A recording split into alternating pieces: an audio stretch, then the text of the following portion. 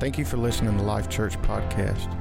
For more information, go to lifechurchofcolumbia.org. We're going to get into some stuff today. I really do not, I know I've said this before, but I don't really have a sermon per se for you today, as much as I just have some random stuff jotted down. Thank you, Bliss. You always got my back. Just stuff that I've been in. Holy Spirit has been walking me through, trying to teach me, show me. I actually tried yesterday evening and even early this morning to really write it into a message like I prefer. Normally when I get up here, I've written page after page after page. You could just about read it word for word. Today is not that. So we're just going to get into this and see where it goes. I really want to come at a mindset. I really want to come at your theology. All right, today I want to talk about theology. Now I know that seems like a big word, and we get so lost in all the stuff. But theology broke down literally just means what you think about God. You all have your own personal theology. Everyone has their own theology. You may operate under the same doctrine that I operate under, or we as a family operate under, but each of our theologies are somewhat different because we all have our own personal experiences and things that have happened, and it's formed what you think about God. And so today I want to talk about our theology, and I want to do it from this topic. It started with, I'm not a seasonal preacher, I guess that's what you call it. Dad has never been, and so coming up under him, we've just never been the type to do Thanksgiving messages and Christmas messages and Easter messages, even though now we've built an entire week around Easter and we preach on the story. But so when I first got into prayer, I actually thought I was going to go deeper into some stuff that we dealt with in the last Kingdom Advance and just Jesus' life. And God started speaking to me about 2 weeks ago on Thanksgiving. And as I got ready and closer to this weekend, it just kept being more and more. That was the main topic. But how do I say this? Under this topic of Thanksgiving, I want to deal with our theology. Because your Thanksgiving is a result of your theology. How you think about God will govern how thankful you are. This is going to be good. And we're going to deal with your theology. Did you know that your theology is not what you believe about Jesus? All right? Your theology is what you believe about God. And the problem is, in most cases, we believe different things about God than we believe about Jesus. For instance, this week I heard it by a pastor put one of the most basic and incredible ways I've ever heard this brought out. And he said, a lot of times in church, we see Jesus and God as good cop, bad cop. Jesus is so good. He died for me. But we still see God like the God from Mount Sinai that will strike me when I do something wrong. We just go in there today. And I believe I can prove this by dealing with Thanksgiving. So I want to look at a few things. First, I want to start by let's just get into the character and the nature of God. See, a lot of times what happens is because God is infinite, when you try to approach or understand or study God, you're more discouraged after you start than you were before. Because he's infinite, because he is beyond knowing, because he is boundless. For instance, let me give you an example. I want you to think about the verse, in the beginning. In the beginning, God. The Bible starts off with one of the most boundless, deepest, that's a good one, limitless verses in the entire Bible says, in the beginning, God. So now I want you in your finite mind to go back and picture the beginning. You have no reference. Your mind is, and what happens is we as humans, when we have no reference and I can't pinpoint it, I get aggravated because I need to know. I need to be right. So often what happens is God in his infiniteness, that's a new word we're going to use today. God in his infiniteness becomes discouraging. So we don't know a whole lot about him because trying to know him discourages me. Because I don't know in the beginning. How many millions and trillions of years was it before Adam? And even if you could number millions or trillions, that would automatically make him no longer infinite because he would have a beginning. And if he has a beginning, then he would have to have an end, and he would no longer be infinite, and he would be like one of us, and he would end someday. See what I'm saying? Then you get like, oh, God, stop. Let's talk about something else. And because of that, God did something incredible. He said, I'm going to prove to you exactly who I am and what I'm like and my nature and my character, and you're going to be able to touch me and feel me and understand me. Here's Jesus. So everything you could ever discover about God, you discover it in the nature and the character of Jesus Christ. He was the Godhead bodily. He was functioning as God here on earth, giving us an example. I feel like I'm jumping way ahead of myself. We'll get to some of this. For instance, when we think of God, often we see him as judge, and rightfully so. The problem is you don't understand judge. See, because we see him as judge, therefore we see him that when the adulteress is thrown at God's feet, he does what? He judges her. But when they threw her at Jesus' feet, what did he do? See, I just proved you have two different views of God and Jesus. But if Jesus was God manifested into the flesh, then whatever Jesus was doing in the moment is what God was doing in the moment. So we have to come to this place because you can't be thankful if you can't see God right. You can love Jesus till you're blue in the face, but if you don't see God right, you won't live in this level of thanksgiving that we're going to talk about this morning. So what happens is Jesus continues making statements throughout his life on earth. I only do what I see the Father doing, and I only say what I hear the Father saying. So when he told the woman, I don't condemn you, he didn't get to say that because that's what he wanted. He only got to say that because that's what God said. So he gives us this glimpse into God that we didn't have before Jesus. Before Jesus, our glimpse was, you throw me at the bottom of a fiery mountain and I get judged and we all burn in hell one day. Sounds terrible. So what we do is we come to this understanding and we start dealing with theology based on the nature of God. What do you think about God? Because the Bible actually says that perfect love casts out all fear because fear deals with punishment, right? Torment. So what happens a lot of times is we connect God with fear and torment and punishment, therefore we never approach him boldly. Because we don't see him like we see Jesus. I'll give you another example. If Jesus walked in this room right now, if Jesus himself was made flesh once again and walked into this room, there would be a madhouse to get to him. Even Miss Proper and Perfect Miss Helen would kick you to make sure she got to him before anyone else. You see what I'm saying? It would be, I'm going to do whatever it takes to get to Jesus. Now take your Bible Belt version of who you thought God was, and what do you do when he walks in the room? We do just like the children of Israel, and we say, hey, Moses, why don't you go check it out and see if it's good? Why don't you go first? Pastor Love, would you please approach him first and make sure he's not going to crush me because I'm sinful? I'm just reading into your life.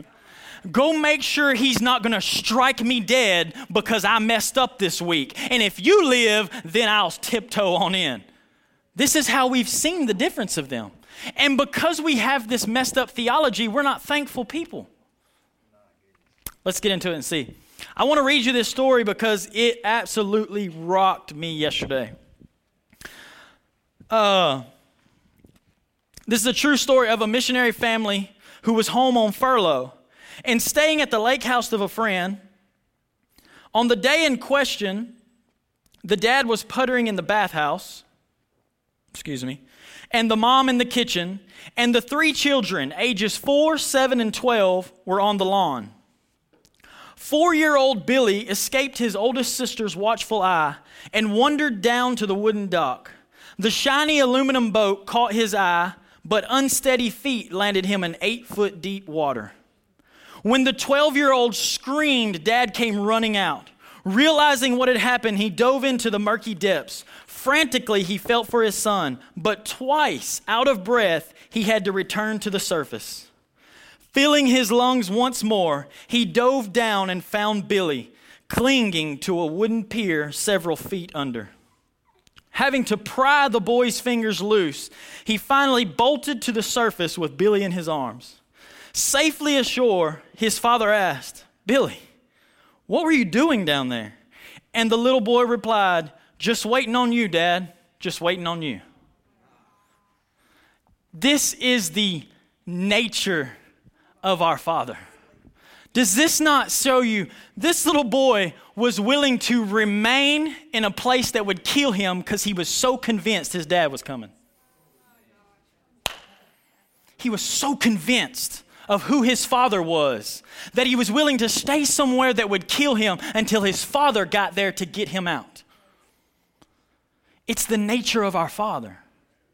If we could be real honest, most of us are letting go of the pole and we're fighting as hard as we can to get to the top because there's something in us that says he may not come.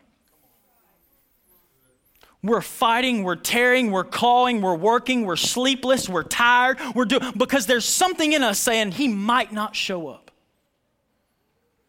And the 4-year-old boy hangs underwater clinging to a pole saying, "I know he's coming." He's always came. He's always showed up. His track record is perfect. He's that good. He's way better than we think he is. What's crazy is, I think a lot of times we struggle with thankfulness because we struggle with his goodness. His goodness scares us. His goodness is so good it scares us because I can't nail him down. I can't figure him out. He's too good to me. He's too, scriptures like he leaves the one to find the 9. We don't like that. We don't like the whole he leaves the 99 to find the one because that's scandalous. That's reckless. That's not how I would do it. Guess what? You're not God. Thank God. He's too good for you to understand how he's going to keep coming and keep coming and keep coming. He said, if someone does you wrong, how many times do you forgive them? You just keep forgiving them and you keep forgiving them. Why? Because that's how he does it. But we don't like that because we want him to do it like we do it. As a matter of fact, we want him to treat us like we would treat. We want him to punish us. It would be easier that way. It would be easier, and we have such this messed up view of him, and we don't live in the level of thanksgiving that he is calling us into because we don't know he's that good. He's not just that good, he's better than how good you think he is. We often struggle with thankfulness because his goodness rattles us. The song they sang this morning, his goodness, it seems reckless. It seems a little reckless.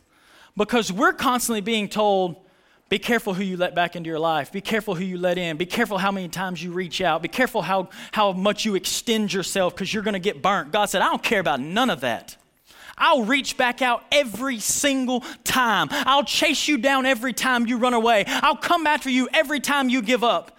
And what we do is we've created a God that doesn't do that because we don't do that. But our theology is messed up. And so we're not living in the thanksgiving. If you knew God to be as good as he really is, you would be thankful. You would live in thankfulness. Let me show you all a scripture.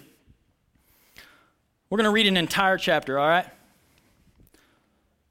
Psalms chapter 100. It's a whole 4 verses long. Y'all ready? Shout joyfully to the Lord, all the earth. Serve the Lord with gladness. Come before him with joyful singing. I love that second verse. Serve the Lord with gladness. Man, we could stay there for a while. Know that the Lord himself is God. It is he who has made us and not we ourselves. I am obsessed with this verse now. You didn't make you. You didn't make you who you are. You didn't put you where you're at. He is the one that has made us. And we are his people and the sheep of his pasture. This is where we want to hang our hat. Enter his gates with, and into his courts with. Give thanks to him. Bless his name. Why? Because he's good. No other explanation. Why are we so thankful? Why are we blessing his name? Why are we living it? Because he's good. So if you have a theology that doesn't know he's good, you can't live like this. Your theology is keeping you on the outside. And guess what? Verse 4, enter his gates with thanksgiving. Gates are what? They're an access. Gates give you access to something that without the gate, you don't get to get in. Guess what? There's some things in life that you don't get into without thanksgiving. So until you get thankful, you live right on the outside of what God has for you. We're standing right out here, and he's saying, if you were living from a place, if you knew who I was, and from knowing who I am and that I am good, you were thankful, you would live in some things you're not currently living in. Your ungratefulness is keeping you out. Our ungratefulness is keeping us on the outside of some things that he is desiring for us to live in. There is absolutely nothing you can do about how much God loves you, but there's everything you can do about how much promise you live in. You could do the worst thing in the world and God still loves you exactly like you do, but depending on what you do determines what promise you live in. There's a gate, and he said you enter it with thanksgiving. Thanksgiving is the key that gets me into some things that I didn't have before. It gets me into some areas, arenas, things, opportunity that I didn't have before. It grants me access into something. Why be thankful? Because he's good. Because he's good. Colossians 3:17 in the Passion Translation says, let every activity of your lives and every word that comes from your lips be drenched with the beauty of our Lord Jesus, the Anointed One. And bring your constant praise to God the Father. Why? Because of what Christ has done for you. Because of what Christ has done for you. We're thankful when we have a revelation of what's been done. A lack of thankfulness is the symptom of a lack of revelation or experience with Jesus. It's a symptom of not actually knowing how good he is. Do you realize that ungratefulness is a shot at God's character? For me not to be thankful is to assume there's something not perfect in his character. There's something he's withholding. There's something he's not giving. He said, if I was willing to give my own son, what would I withhold from you? What would I not give you if I gave everything I had? But our ungratefulness keeps us in a place of thinking there's probably something else. There's probably something else he should be giving me. Do you realize this is the very trick that Satan got Adam and Eve with? Their ungratefulness of what they had caused them to try to get something they thought they were missing, when all along they already had it. He said, I made you in my image and my likeness. And Satan comes and said, did he really see that? If you do that, you'll be just like him. Hello, I'm already like him. But their ungratefulness said, I need to take another bite. It's our ungratefulness that often pushes us to a place to try to get something else. If we were grateful for where we're at, we would probably quit running ourselves in the ground to try to get what's next. But it's living in a thanksgiving. We get this holiday called Thanksgiving. We get it once a year. And for most people, it's the only day we're thankful. But I was in prayer the other day, and this crazy thought came to me. And usually when they're this crazy, I just blame them on the Holy Spirit. So I was in prayer, I think it was Wednesday maybe, or Thursday morning, Thanksgiving Day. We come over here early. Was it that day?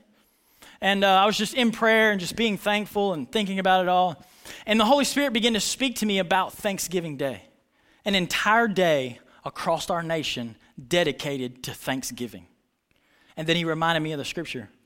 Enter into his gates with thanksgiving enter into his gates with. So it was like he began to challenge me and say, could this be one day out of the year that the entire nation is closer to being in the kingdom than they've ever been? Because of thankfulness. Even out of their ignorance, because they're being thankful, it's doing something and it's bringing them close to something.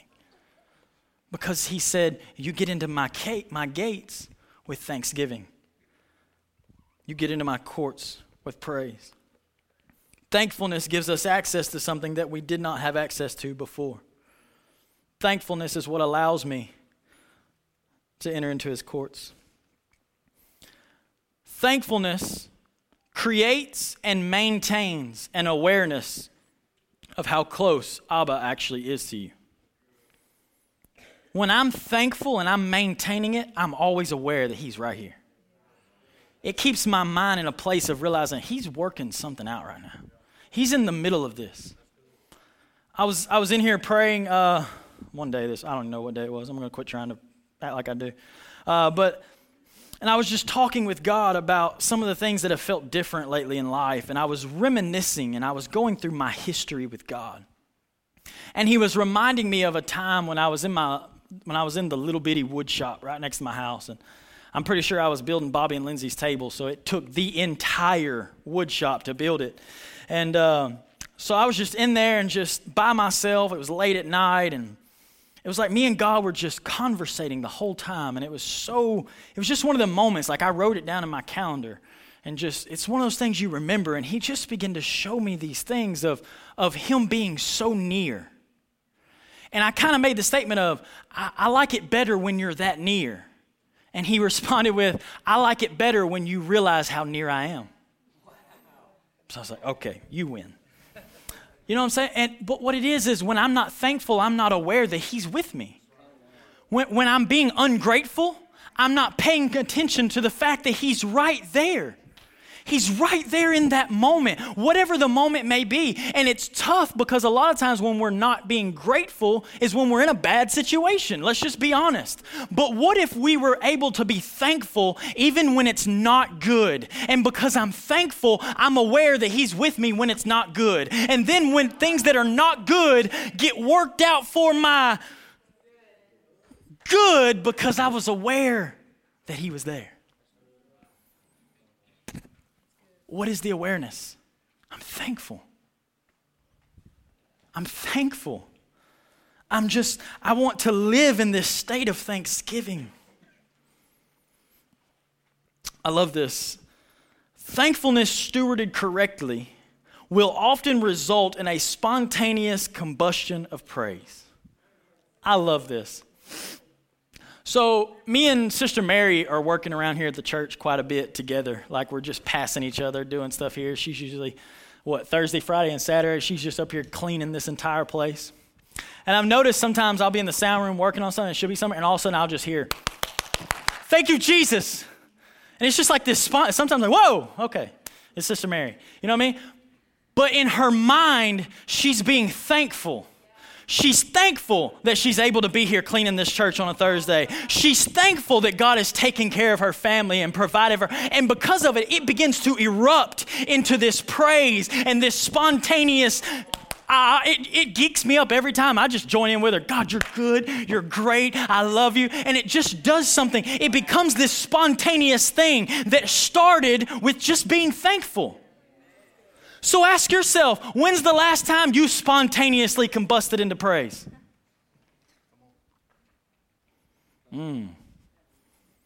Because thankfulness brings it out in us. Thankfulness begins to just, you know what, he's good. You know why? Because the scripture says, enter his gates with thanksgiving. And what's next? You can't go in there and praise until you've first been thankful. You can't walk in this sanctuary and praise God until you've first been thankful. You could come in here and karaoke off the screen with everybody else, but you can't praise until you first walked in with thankfulness. Because you can only praise him in the courts. And you can't get to the courts till you went to the gate. And you can't get to the gate until you've been thankful. So what happens a lot of times, and I've talked about this before, we come in here on a Sunday morning and we all stand around and sing songs, but nobody praises. Because nobody started with thankfulness.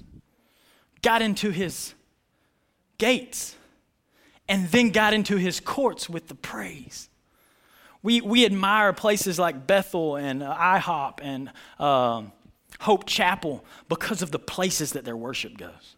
We read testimonies of people just being in their worship services and getting healed of cancer, getting out of wheelchairs. Hope Chapel has a testimony. They were in worship, and a lady with a cancerous tumor on her head drove into the parking lot while they were in worship, and it fell off over, and she was instantly healed. Why? Because they're worshiping from a place we haven't got to yet. They're worshiping from in his courts, and in his courts, anything is possible. In his courts, it's like heaven here on earth, and anything becomes possible. So don't get frustrated. Don't get frustrated when you're singing songs and it doesn't feel like heaven on earth, because it's not God's fault. God created the gate. You just got to access it with thankfulness. Start entering into that place. Start coming in and say, God, I'm thankful. God, I'm just thankful. Here's a crazy thing too. I was in here in prayer, and I was just being thankful in a very literal way, if that makes sense. And we all do it, like, God, I thank you for my house. God, I thank you for my truck. God, I thank you for, and I was just being super literal. Stuff, things. And the Holy Spirit hit me with one that just totally caught me off guard. He said, I didn't give you those things. I was like, whoa, wait a minute. What are you trying to say here? I feel like you're trying to pull me into something. He said, I didn't give you those things.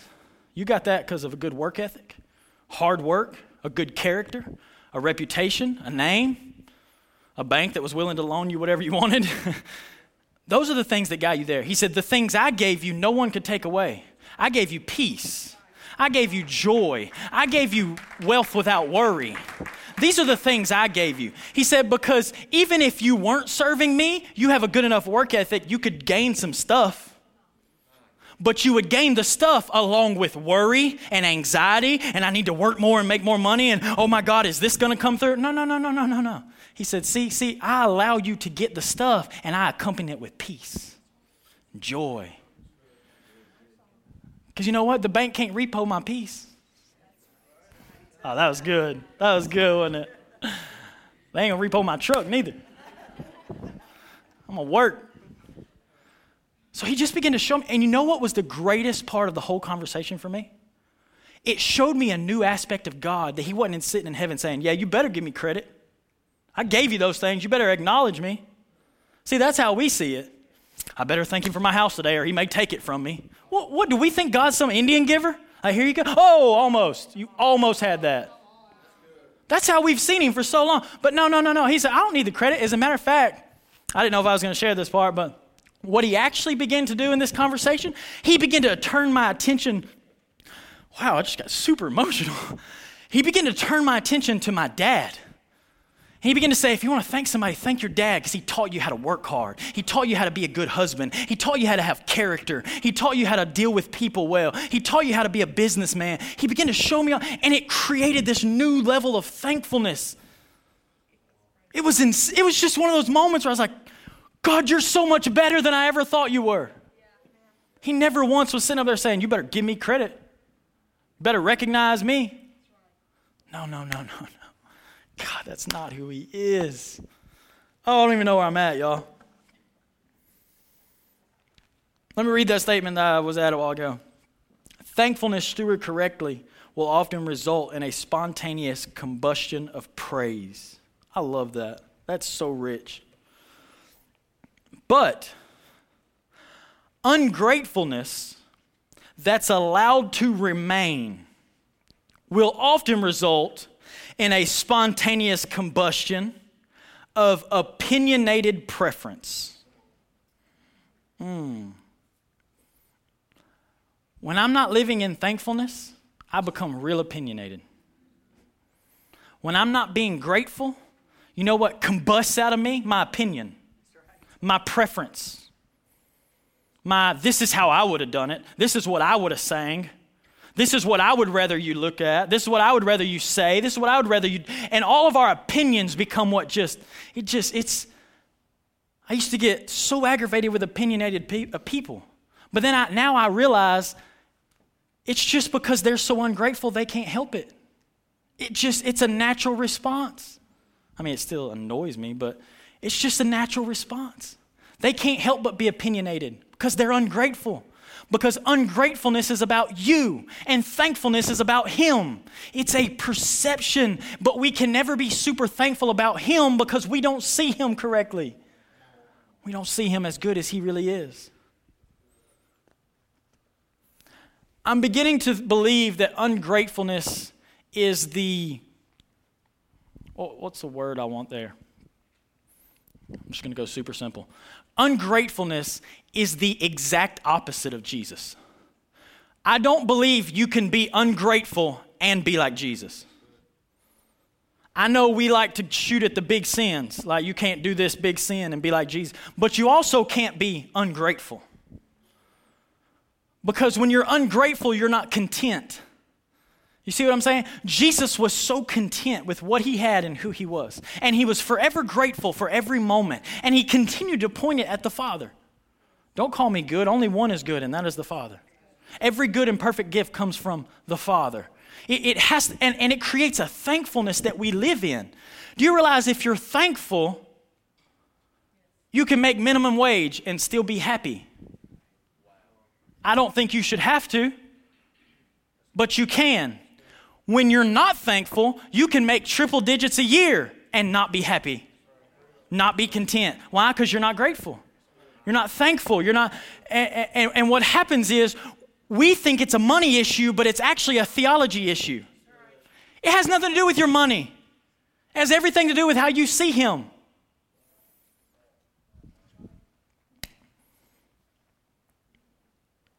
I want to steward a level of thankfulness that allows me not to have to keep entering the gates. You get what I'm saying? If thankfulness gets you in, then ungratefulness gets you out. Does that make sense? I want to steward a level of thankfulness where I don't come out no more. And I'm just hanging out in the gates. And you better watch out because any moment I may spontaneously combust into praise and it may get on you. And if you're ungrateful, you're probably going to be offended. And I want to live in there. I want to be thankful. Let me show you one more set of scriptures. All right, go to Luke chapter 17. My dad would be so proud. I'm going to read this out of the King James Version with all the these and thous and ye's and whatever else they got in there.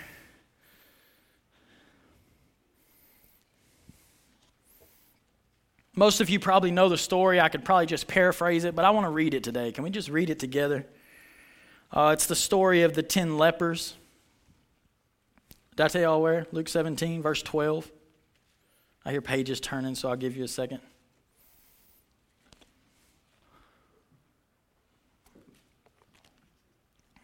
Enter in His gates with thanksgiving. Luke 17, verse 12. 12s, as if there's more than one. And as he entered into a certain village, there met him 10 men that were lepers, which stood afar off. Now, I love the Bible. It's so much fun. But I also like, how do I say this in reverence? I also like to make jokes about how the Bible is written because sometimes it's funny. Because 10 men met him which stood afar off. So which is it? Did they meet him there or did they stand afar off? Okay, it was good to me. I have fun when I read the Bible. It's a blast. They stood afar and they lifted up their voices. So they're far off and they're yelling, but they met him there. I'm still confused. Thank you, King James Version. Lifted their voices and said, Jesus, Master, have mercy on us. And when he saw them, he said unto them, go show yourselves unto the priest. And it came to pass, as they went, one of them was healed.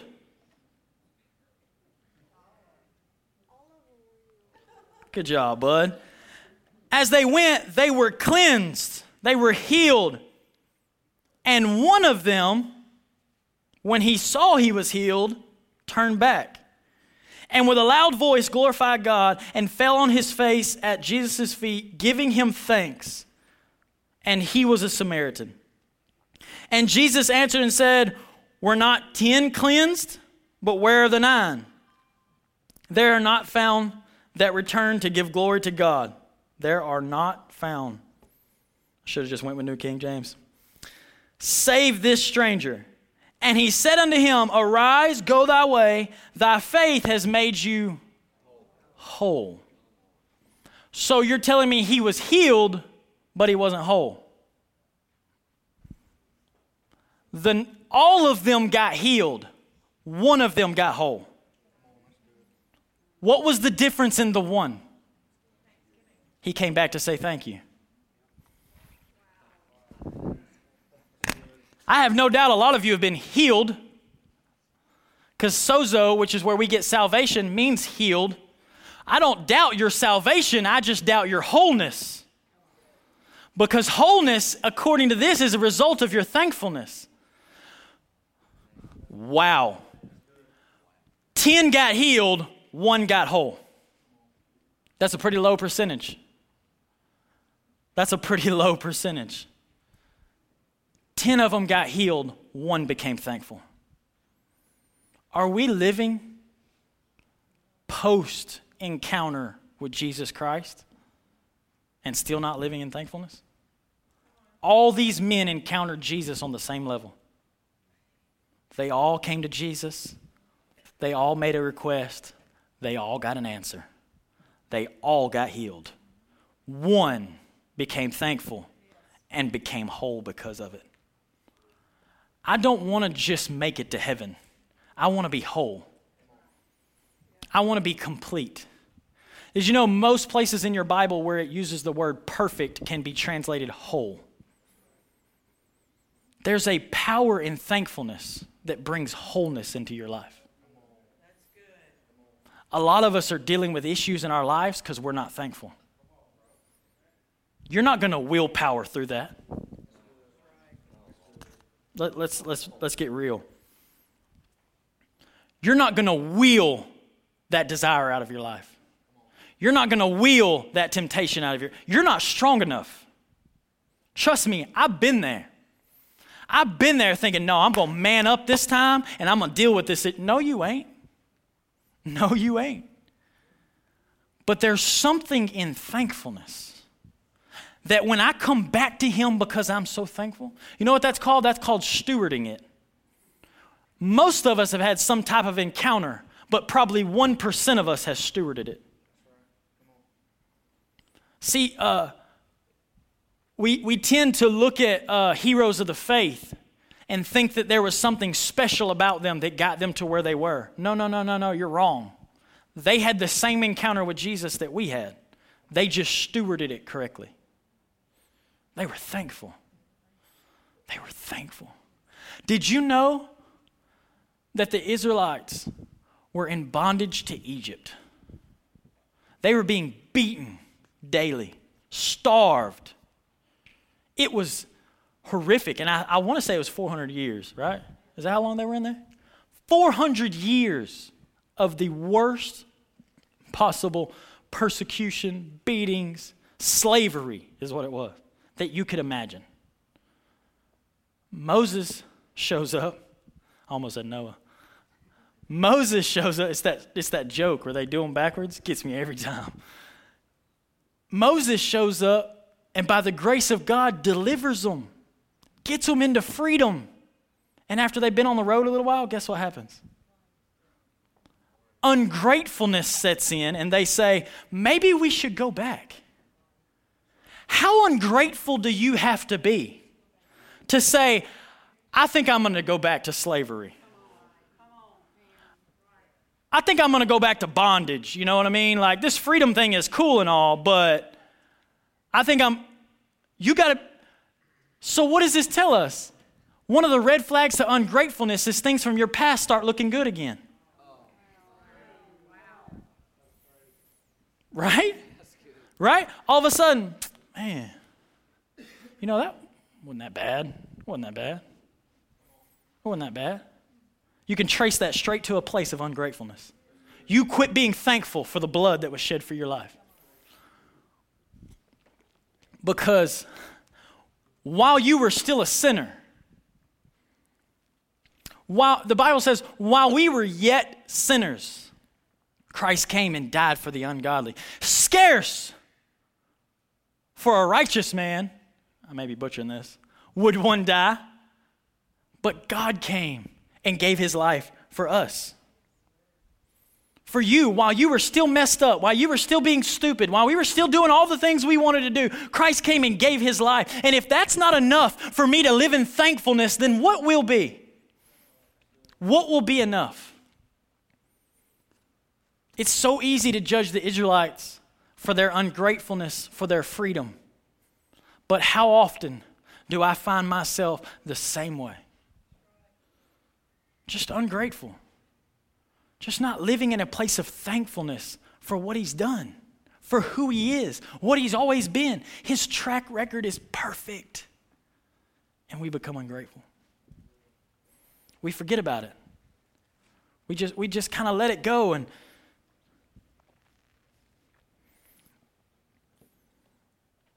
I want to learn to steward a level of thankfulness that allows me to live in this place that we are so constantly going back and forth from. I believe a lot of what we're after in the kingdom and heaven on earth is inside those gates. But it's our ungratefulness that keeps pulling us back out. It's us not remembering how good he is, or maybe just not knowing how good he is. But he is that good. One of the other songs we sang this morning was, or it may be the same song, there's no shadow he won't light up, no mountain he won't climb up, coming after you. But so many of us, if we're honest, we don't really believe that about us.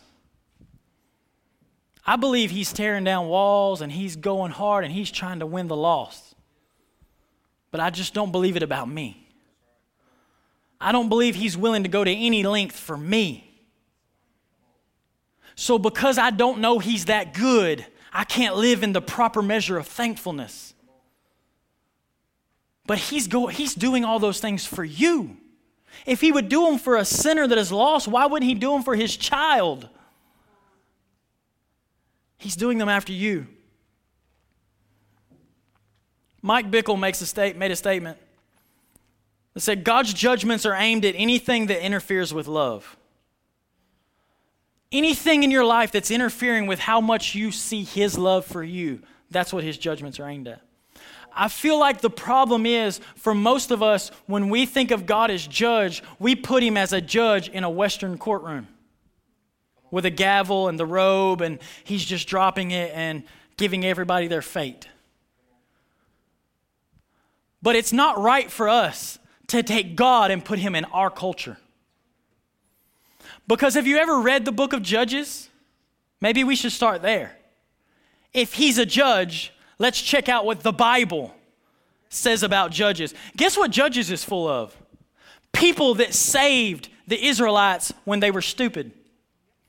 I could probably use a better word than that. When they were getting back into bondage. Right? Isn't that what happened every time? Go read Judges. And how often does God raise up a man to deliver them? That's a judge. It judges everything that's keeping you in bondage. He comes after everything that's holding you back, everything that doesn't tell you who you really are. That's the judge that he is. He's not sitting in a courtroom dropping a gavel. God, we made him so little. We made him so, we've compared him to Judge Judy. Is she even still a judge? I don't even know. Is she even actually a judge? I don't even know that. I didn't know if the show was real or not.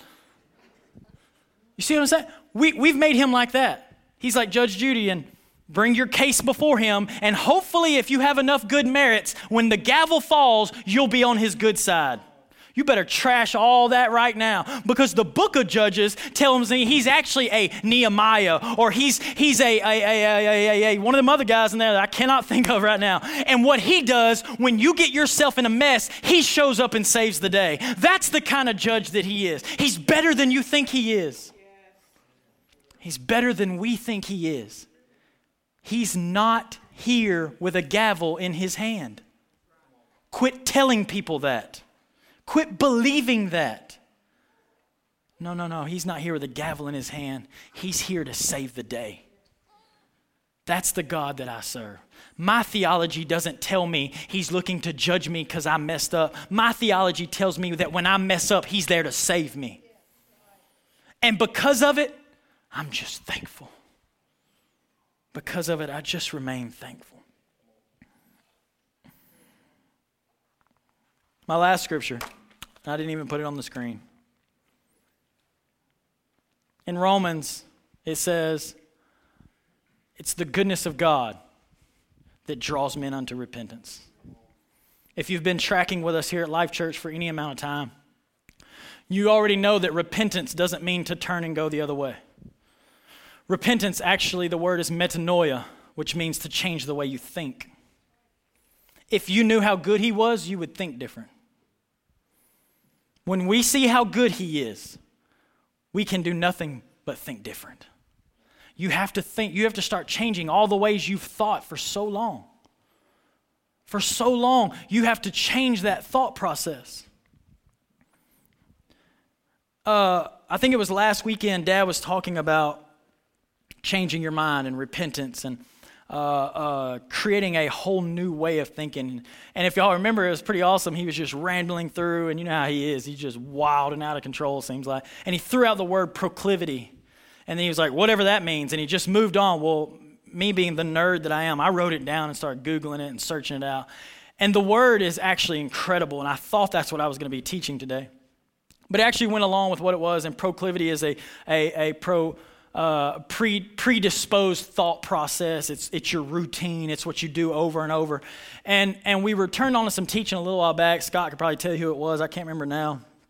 Maybe Sean Bowles or one of them. And they were talking about the brain and the way it works. And your brain is designed to take the path of least resistance. So your responses and your thought process and all that, your brain from a child starts creating pathways, and it's always going to take the easiest one. So when the Bible talks about renewing your mind, what it's actually doing is talking about training your brain to have a new pathway. And so when you meditate on the Word of God and you're constantly thankful, what it's doing is it's actually creating a new way in your brain. And your brain will respond differently because you have trained it and gave it a new, easy pathway, if that makes sense. Why am I saying all this? Because right now, most of our brains, the easiest way is ungrateful. It's a natural response for most people to just... And I don't mean this in a bad way because I am extremely grateful to be an American. It's one of the things I try to be thankful for. But because we are Americans and we are so blessed and things are just given so freely, often it stewards in itself a level of ungratefulness, which leads to discontentment or entitlement or things like that. And so what has to happen, I think one of the answers for true patriotism is thankfulness. You can't be a patriot without being thankful. And what happens is when I'm not thankful, I begin to pick out what was wrong with the way it got here or the past or whatever it may be. And I'm not here to pick sides or to go at anything. But what I'm telling you is you have to start to teach yourself, renew your mind into a place of thankfulness. If there's certain things in your life that steward or trigger ungratefulness, then you need to remove yourself from them. If watching certain news programs, you pick your preference, it don't matter which side you watch. If it stirs up ungratefulness, then as a Christian, you have to do what is necessary to live in thankfulness. Now, some of you may say, man, I can watch that all day and it doesn't make me ungrateful. I'm proud of you. Great. I don't think I could. So I just don't watch any news and I just never know what's going on. You see what I'm saying? We as Christians, the Bible says, man, I didn't realize I was going to go into this. I'm trying not to keep y'all too late. The Bible says make no provisions for the flesh. And we always make that about big sins. We always, I remember I've been a youth pastor for however many years now, too long. But I remember teaching the scripture and be like, make no provisions in your flesh. If you're a teenager, don't get in the backseat of a car with the opposite sex because you're not strong enough. all right? Don't make provisions. And it does mean those things. It does mean big sins. But make no provisions for the flesh also means if this is something that stirs up ungratefulness, don't make provisions for it. Don't give it the opportunity. If it's that thing you watch, if it's that situation, if it's that whatever, move yourself from it. Do what it takes to be thankful. Thankfulness is too important for us to keep acting like it's not a big deal. Because I'm now convinced that it's thanksgiving that gets me into his gates. It's thanksgiving that sets me up to be close to him. Makes me aware of how close he is. Let's put it that way. It's in thanksgiving. So this last couple of weeks, as God just began to speak to me about thanksgiving, it's first of all made me very aware of when I'm ungrateful. It's made me very aware, and it's like Holy Spirit has been highlighting areas in my life where I haven't really been thankful. And I'm kind of in this thing of, can you not be thankful and not be ungrateful? I mean, I feel like they're kind of one or the other in my own life. Either you're thankful for it or you're ungrateful. You know what I'm saying? And I've just been in my own way processing through this, trying to figure out, God, I want to be thankful. Teach me how to be thankful. One of the things I'm trying to do now, in my bathroom on the mirror, I have like 5 scriptures across the bottom that are all about family. There are 5 scriptures, I think 4 of them are out of Isaiah, but they're all about family and children. One of my favorite ones that says, I will fight those that fight you and I will save your children. One of my favorites. I read it every day of my life. I read this scripture. There's 5 of them, and they're all about those things. And it was like this week he began to challenge me. All right, now let's add to those 5, and let's add thankfulness. And one of the first ones I came to, of course, was this one, and the one I read y'all earlier of Colossians 3:17, where in another translation it says, in everything you do, give thanks. Be thankful in all of it, every part of it. Church, I want to challenge you. Family, I want to challenge you this morning. We've got to be grateful. We have to get back to being thankful, even for the small things, for the things that we so take for granted. I was talking to Steven last night, actually, and no, it was KG. I was giving her a bath last night, and it was raining really hard, and you could hear it hitting. The bathroom is on the outside wall, and you could hear the rain just nailing the side of the house. And KG just turns around and she's like, I'm so thankful this wall's here. And of course, I'm in the middle of all this, so I'm just a wreck at this point. I'm just crying like, God, I hear you. And I was like, yeah, we got to be thankful that we have a house for situations like this. And she said, yeah, because some people don't have a house. Well, I was a wreck again. I was like, girl, you're killing me tonight. And so it was just, it was bringing me back to this place of how ungrateful have we become.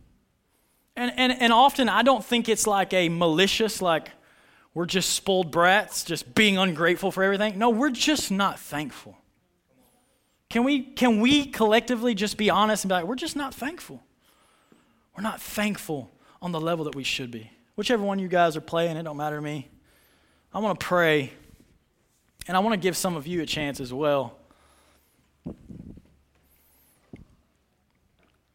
I was in prayer over here yesterday, and I kept coming back to the scripture. It's the goodness of God that draws men into repentance. Metanoia, changing the way you think, but it is salvation nonetheless. That's what this whole thing is about, and it's the goodness of God when we see him properly. Salvation is the only option. Thank you for listening to Life Church Podcast. For more information, go to lifechurchofcolumbia.org.